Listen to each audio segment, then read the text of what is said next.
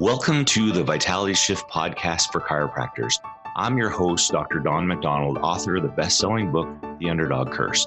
Weekly, we will be interviewing amazing chiropractors from around the world, finding out how they made their vitality shift.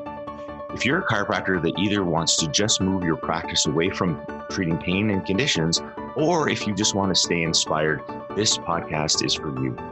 For more information on past shows, please visit www.drdonmcdonald.com, and I hope you enjoy the show. Well, hello, everybody, and welcome to another episode of the Vitality Shift for Chiropractors. This is Dr. Don McDonald, your host, and today I get to go fly back to the homeland, England, to where a lot of my family and ancestors are from, and I'm very excited to have on the call Dr. Hvas, sorry. I just even asked how to say it correctly beforehand, and then I just messed it up. But welcome to the podcast, my dear. Thank you. Thank you. So you're a graduate of AECC in 1989, right? And you are practicing in Stafford, England, and you have Penkridge is your town. That's where my practice is, yeah. That's where your practice is. That's cool. Yeah. Well, welcome to the podcast. Thank you. It's funny. I just talked a little bit on our pre-call, talking about how we're really trying to get representation in Canada for like either vitalistic chiropractors or neurologically focused chiropractors or subluxation-based chiropractors, and it's just amazing some of the kickback that we get and some of the little bit of the haters from the pain-based camp. And so I was just putting a call out saying, hey, is there anybody who is really in the pain-based model and has switched over to like a subluxation-based model? And I'm just really interested in understanding their perspective. And so Jane had reached out to me, and so I said, that's great, let's get you interviewed. She's a shifter. And so, like I said, I haven't really had a chance to really get to meet her really well. So this is going to be how we get to know your story. So like I like to do with all my guests is just find out what even got you into chiropractic in the first place.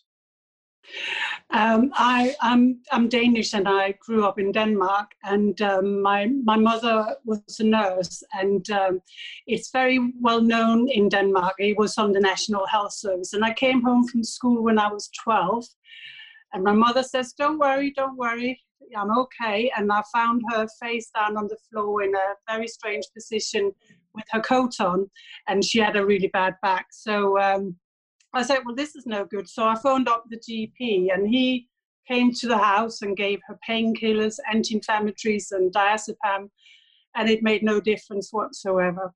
So my mother went to the local chiropractor, who became her god, and she never stopped talking about him. So that was, yeah, I know. So that was my first introduction. And I knew I was going to be a healer, but I didn't know what. But studying abroad and using my English language and having a good living and having autonomy in my work just attracted me to it. So that's how it came. It wasn't made a sort of altruistic thing, but it was just like, I thought, oh, this would be cool. Yeah. And so did that decision to be a chiropractor, did it just kind of gradually happen over time then? It wasn't like a defining moment where you decided? No, it was gradually over a period of time, and there wasn't, I didn't know much about it apart from I would be working for myself, make good money, and yeah, it all sounded like something I wanted to do. And just studying abroad was so exciting. I remember the tune that was number one that year when I was down in the library. I went to study where I was going. I went to Parma first. In Iowa, because the Danish Chiropractic Association wanted a pre-chiropractic course. So I went to Scott Community College in Davenport. No way. That's cool. Yeah. Those are my old stomping grounds. Oh, really? I didn't go to Scott College, but I think we studied in their library. I think I studied in their library. Yeah, but I just went to Palmer. Okay, and I wanted to stay there, but at the time, which was in 1984, the dollar was so expensive, it was only half the price to study in the UK. So I came to the ACC. Interesting. So was that when you went to Palmer to go to Scott? Was that the first time that you left home? Yes. Yeah. It was cool. It was, oh, I loved it there. Yeah. And Brady Street comes back to me, and the student union in the background. We had some great parties there. I loved it, loved it, loved it. So how many years did you stay in Davenport to do your undergrad? No, I only went there for 4 months. Okay. Yeah. So you just took like one semester sort of thing. Yeah, and it was so expensive. I was burning through the Danish money, and my mother was having a nervous breakdown. So I had to go back home. Yeah. Yeah. So and how did you pick AECC for a school? There was the only one in Europe. Right. So there was, no, that's a lie. There was one in France, but it was illegal and it was hiding in a shoe shop. So yeah, that's, you had like a secret handshake or a secret knock to get in the door. Yeah, it was, yeah. Man, we're just a bunch of outlaws, eh? Us chiropractors. It's crazy. So tell me a little bit about your time going to school, to chiropractic school. Right. Okay. It was, I enjoyed it very much, but I had a massive fear of failure. When I graduated, my debt was the same as the average size house in the UK. So it was a massive debt. And I got a loan from my bank because I told the bank manager I was going to sell eels in the harbour, and he was so impressed with that. So I got a loan without collateral. And then, wow. Yeah, and the other part of the loan was my mother was a guarantor. So when I started at the AECC, we were 100 people, and only 60 of us graduated. So I was petrified I was going to fail. Oh. So I think I have a lot of fear from back then. So. Well, and you think, because even if you fail, you still have the loan, because that would even be worse, because you'd have the debt. Exactly. And you wouldn't be a chiropractor. Exactly. Yeah. Yeah. Massive. So it scared the pants off you, but obviously it worked to get you through temporarily. It did. Yeah. What was interesting as well is that naively at the time, I thought that getting my degree was the destination. Yep. and then all of a sudden you realize you have to then it's just started, right? Once you get your diploma, and at the time, did you have to write board exams and stuff too at that? I actually took my American board exams because that was, again, a requisite of the Danish Chiropractic Association, but I've never used them. Mm-hmm. So at the time, no, not in the UK. And there'd just been a cardiovascular accident in Denmark, so there were no jobs. So I ended up staying in the UK. Oh, really? And never left.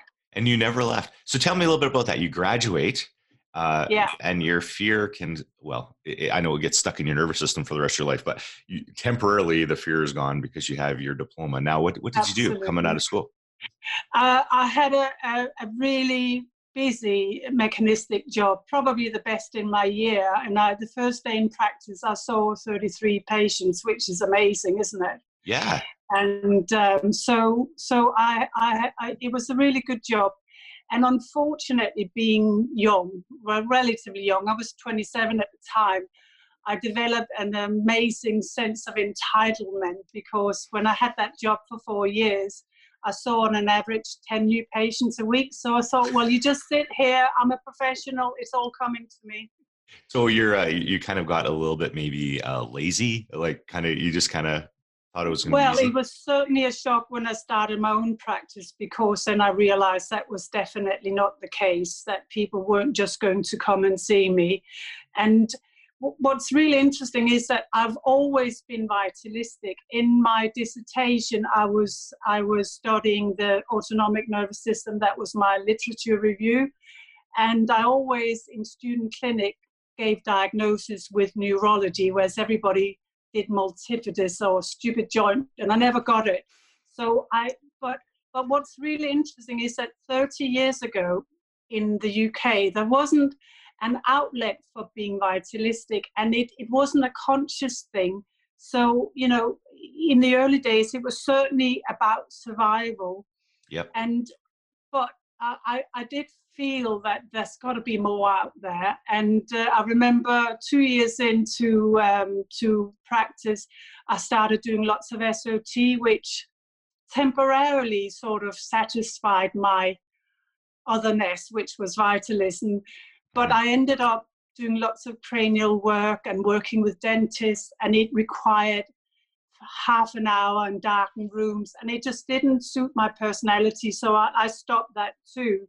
So yeah, I had lots of years with frustration, and then I had fear of the regulators, of the media, of my peers, of everybody. You know, I was entrenched in fear and frustration, lots of frustration, and I didn't know how to get an outlet for it. Well, and so that's kind of like, so you kind of had the calling inside, right?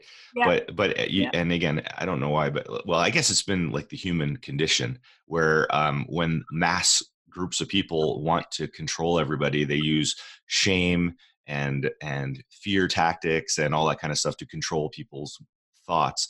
So it's almost like when a practice member comes in and they know there's probably something more in their life, but they just don't know how to get it. So tell me a little bit about at the beginning. So that, again, we might have people out there that are just starting practice, and we'll talk a little bit about mechanics first, and then we'll talk about mindset later. So when you go from the first 4 years in practice where you're just kind of getting new people, no problem, you don't have to do anything. We'll just talk business wise. When you opened your practice, what kind of things did you do to get new people when you realized you just can't put your shingle up and they all just come? I advertised, and yeah, it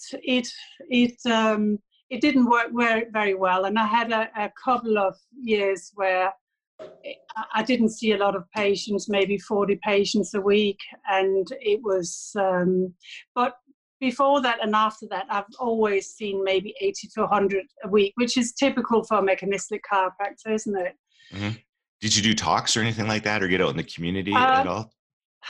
I did a talk if I was asked to. Mm-hmm. So I would say that it hasn't been until of late becoming vitalistic that I have found my voice. And I do health talks now in clinic, but I still don't want to go out. I'm an introvert. I don't want to do that. You know? What's your personality? Well, from the vitality shift, I'm alpha and dolphin. Okay. And I've got no ant in me, so structure doesn't. The structure doesn't work at all, but you prefer to kind of be like, you're good. You're better one-on-one with people and you feel more comfortable, and then just one to many. Yeah. It's sort of similar to me where I'm a lot more confident just one-on-one. Because like you like the connection, you like connecting with people. Absolutely. Yeah. But saying that, I am finding my voice, and you have to do it. Mm-hmm. But now, I mean, apart from those years when I first started my practice, I've never had to look for it now. So it's always been easy. But now when I'm vitalistic and I'm going open room, you know, I will look at ways to grow, but I will do in-house talks, and I will do my civic duty if I'm asked, but it's not my thing to go out and, you know, no one's kicking my ass, so I'm not doing it. So you need a little butt kicking, right? Yeah. So let's go back into that mindset. So when you were, in that mechanistic mindset or pain-based mindset, and you were practicing at first, and you knew there's something more, did you know of chiropractors that were more like either vitalistic or subluxation based? Did you hear of them or know of them? Well, I think I probably had a sort of a disdain for people who were American and hard selling. Yep. But and a frisson of an interest, but that was all really. It wasn't really until 2014 when, you know, Facebook is amazing, isn't it? What a media to get everything out there. I thought, you know, and I saw things like what's tick, what's TOR. I'd never heard of vitalism. It was like a totally new language. Mm-hmm. I'd never even heard of it, you know. So, yeah.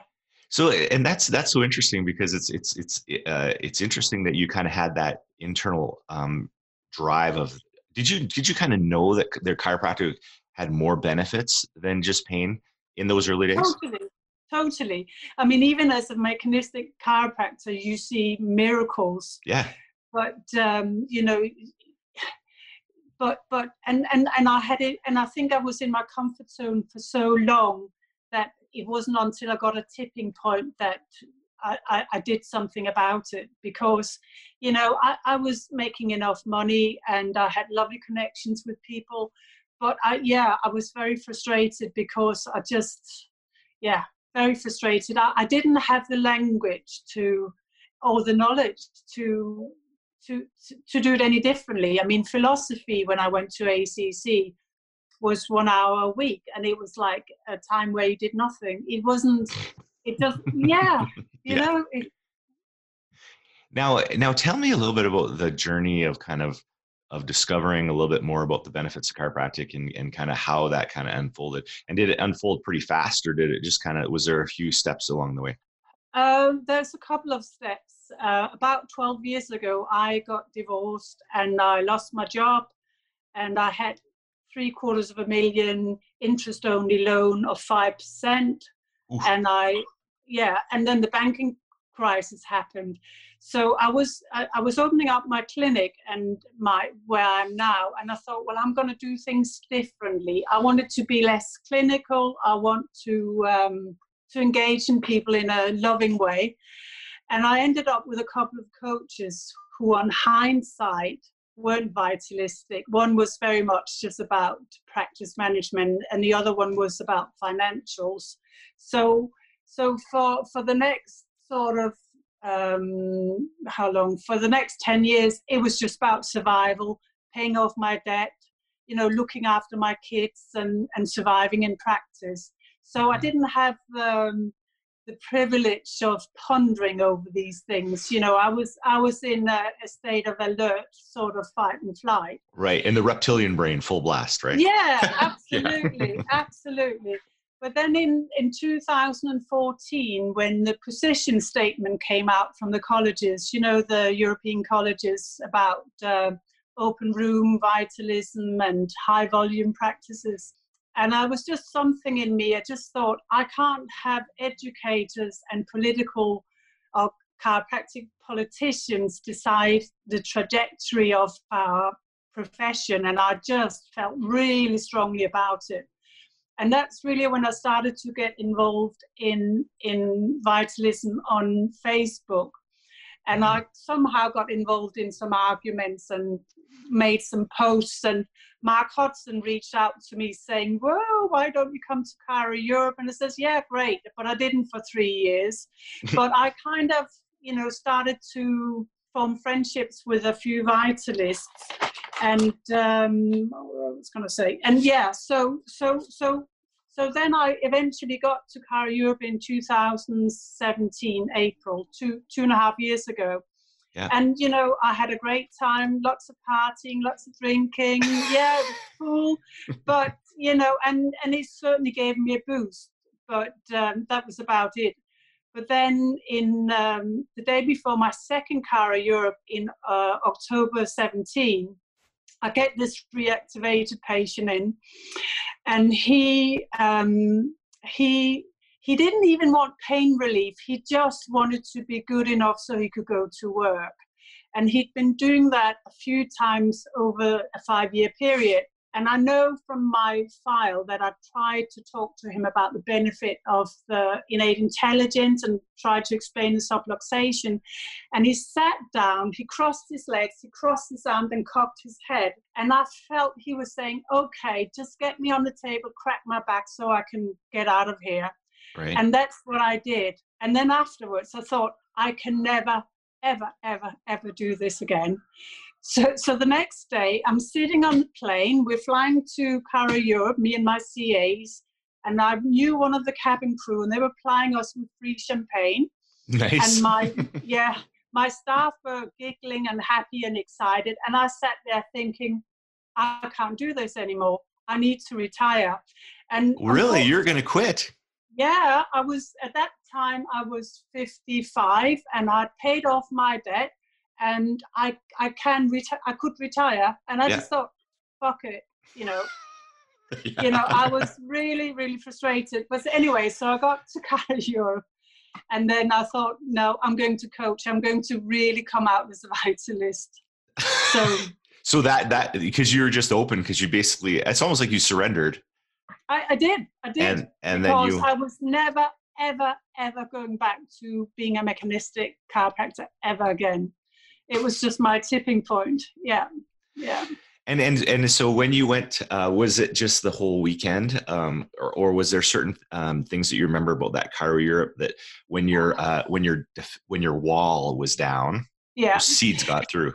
Well, what happened was that I just knew I had to be coached.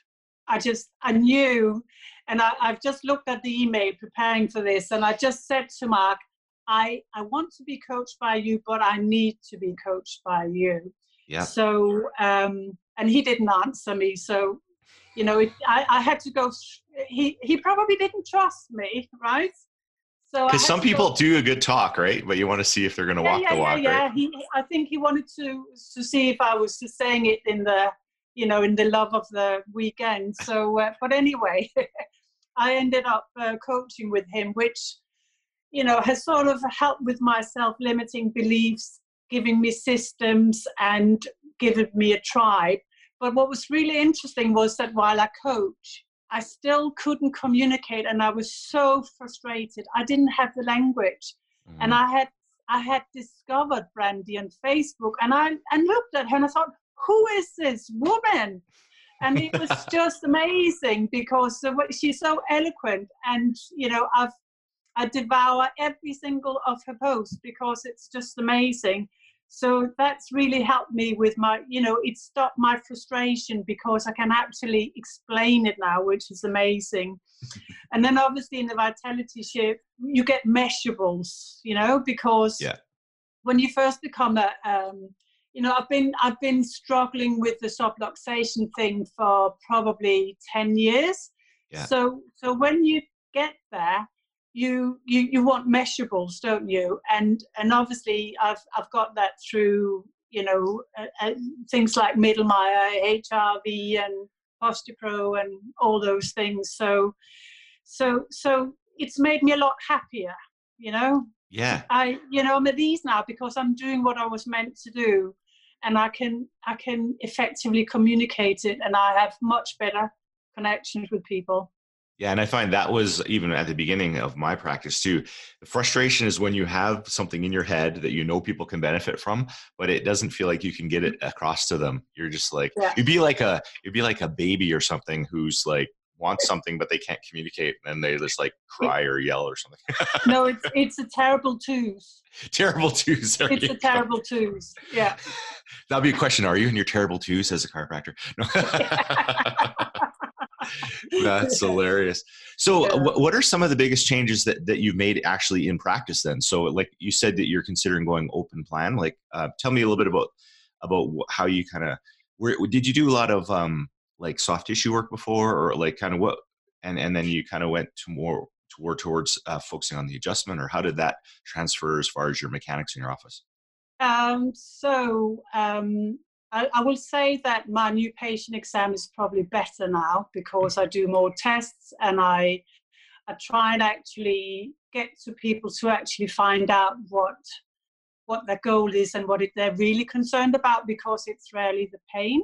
Right. And I used to, when I adjusted people, I would spend 5 minutes wringing my hands talking about the pain every single visit. Then I would adjust them, and then I would put on a thumper, which is a massager, or I would tape, or I would do acupuncture, or you name it. Mm-hmm. And I don't do any of that now. I set it up from the start so that they know exactly what to expect, and I get them in. Sometimes I hug them, sometimes I greet them, and sometimes I just say hi and I adjust them, and they go on their way. And until you own that, you can't do that. But when you know the adjustment is enough, they know it too. Mm-hmm. Now, interesting. Did you see some difference in your practice members or patients when you started to like really focus on the adjustment? Like, was there some cool stories that you started to notice, like when you started focusing on the chiropractic adjustment? I have one, and that was a guy that he was early 30s. He had been diagnosed with osteoarthritis of his lumbar facet joints, Yeah. and he had been on full painkillers for a few years, and he was now pain-free and no painkillers and still doing a physical job. And he just said, "Jane, why don't you use the thumper anymore?" And I said, well, the thumper is a piece of equipment anyone can use, whereas the power of the adjustment is what got you out of pain and got you off the painkillers. But I will say that in the early days of making the shift, it was very difficult, to the point where I almost wanted to run away and just start from scratch somewhere else, because I had people I'd seen for 20 years. Mm-hmm. And some of them, they got it, but they were so attached to their pain, which I had actually enabled over the years, that they couldn't make the shift. Mm-hmm. So yeah, it's been an interesting ride, to say the least. Yeah, and like I always say, well, it's just like in my book, The Underdog Curse, when I talk about not only just in practice, just in life, but when you decide to change, there are some challenges because you have a lot of old agreements, right? And so your options with the old agreements, because we got to honor them. Like even for us, like we always talk about the red line people.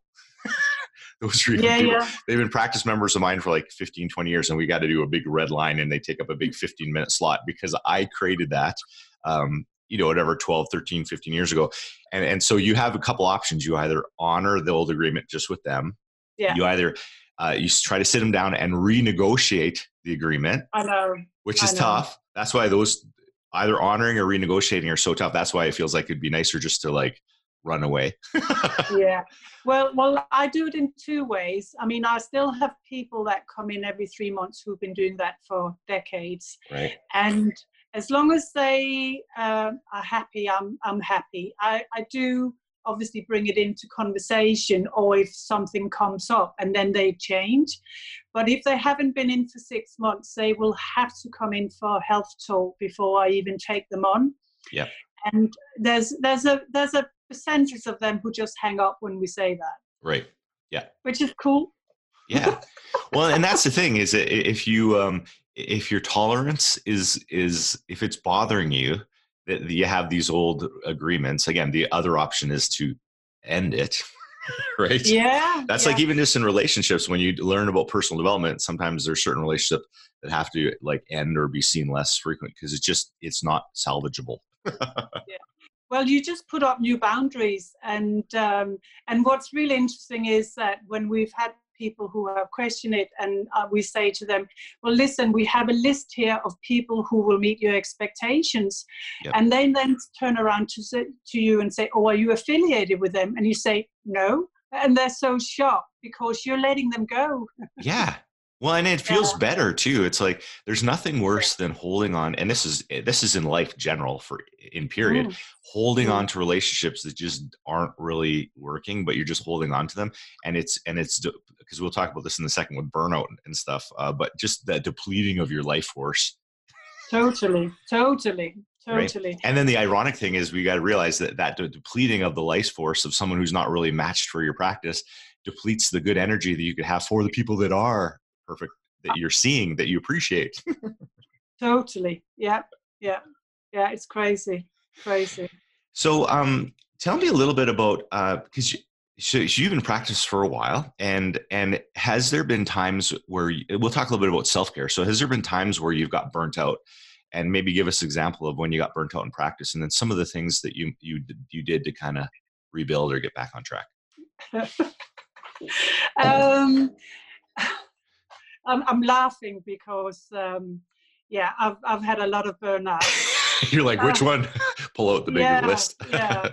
And I have usually just fueled it with red wine, Well, there's one coping mechanism. Yeah.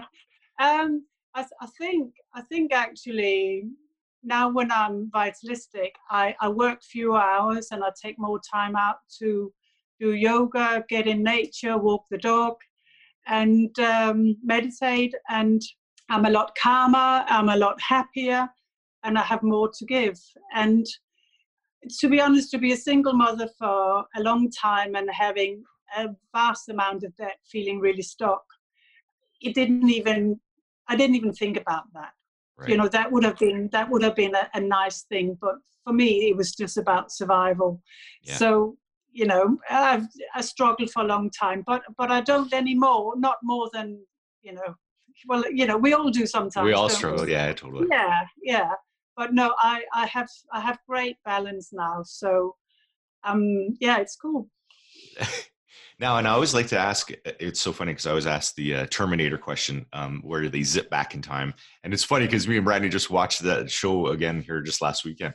And so if you were able to fly back in time and talk to yourself when you're probably in your mid-20s, maybe in chiropractic school, or even younger, and you could give yourself maybe like some motherly advice to yourself, Mhm. what kind of advice would you give your younger self? I would tell people to not have a fancy car. I would want them to spend all the time on personal development, really get to know what you are, and because that's a journey we all go on, but really to find out what makes you tick, Mm-hmm. tick, Yeah, and exactly. No yeah, pun intended. yeah, and also really know what it is you want to do in practice, and don't necessarily go for the best job. Just go and see lots of different people. And I would also say, go where you really want to practice. Don't go where you think it's a great idea to practice. Go where you really want to go and live. Mm-hmm. But what I would say is that, and also have a tribe of like-minded people, Mm-hmm. and just engage with chiropractors all the times, because lots of us have been in the wilderness for decades, all on our own. And do you know what I Yeah. mean? Yeah, So totally. it's a lot about, get yourself a local tribe, lots of personal development, and lots of, and know what your chiropractic philosophy is. Mm-hmm. That would be my advice. Yeah. Well, and again, I guess it's challenging. Like, it's nice because you got Facebook and the internet now, but back Mm. when I graduated too, like, you didn't have that. So sometimes you don't even Yeah, know what that was. Right. So exactly. that's Yeah. the nice thing now is we have podcasts and stuff. So hopefully, because we got Mm. quite a few students listening to the podcast, or people just started practice. So that's wonderful advice. So in closing, I'd like to leave the floor for you for a couple minutes and just say, like, there's chiropractors all around the world listening, and what kind of parting words of wisdom or inspiration or just your parting thoughts you'd like to leave everybody with?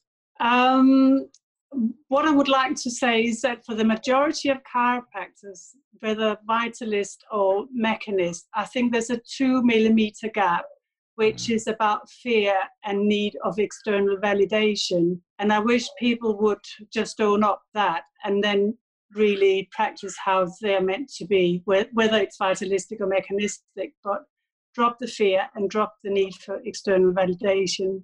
Mm-hmm. Which is like, that could be like a whole course or a lifetime to learn how to do, right? Because Sure. Yeah. it seems like being shamed or ousted from the tribe or something like that is usually, I think, back in the history books, has been the biggest fear that everybody has, Yeah. right? Yeah. So I'm just going to ask one more question, because it's Okay. my podcast, we'll do whatever we want, right? But what do you think were the top things that you did to be able to do that? Because again, as a lab or someone who's really influenced by their external environment, what is a step that you did in the past to help you to be more listening to your inside voice rather than just what everybody's saying on the outside? I think that self-esteem and financials are, in my mind, intrinsically linked. So get your finances sorted out so you don't have a victim story about what you need to do. Mm-hmm. Because if you are abundant in self-esteem and in your financial, then it's much easier to not have any fear. Mm-hmm. And it's funny because I know how you said your first coach wasn't really necessarily vitalistic, but they were more business and Yeah, financial, which is cool because I think it's kind of like the Maslow's hierarchy of needs, right? You need shelter and you need to have food to be able to and absolutely. feed your children and bring them to school. And if you don't have that, like, it's hard for you to, well, then you're in the stress response. You're not using your frontal lobe, so you're not really coming from purpose. So Yeah. so I think that's some pretty cool stuff. So thank you so much for being on the podcast. I really appreciate you being here. Thank you. And for all the listeners out there, we really appreciate you. Hope you join with us next week and listen to the next episode of the Vitality Shift podcast. Until next time, take care. Thank you for listening to the podcast. If you've received value from this episode, please share this with a fellow chiropractor and take some time to rate and review us on iTunes or wherever your favorite place is to listen to podcasts. If you're interested in learning more about our programs and events, please visit www.thevitalityshift.com or connect with me on Facebook. I would love to hear from you. So until next time, Dr. Don out.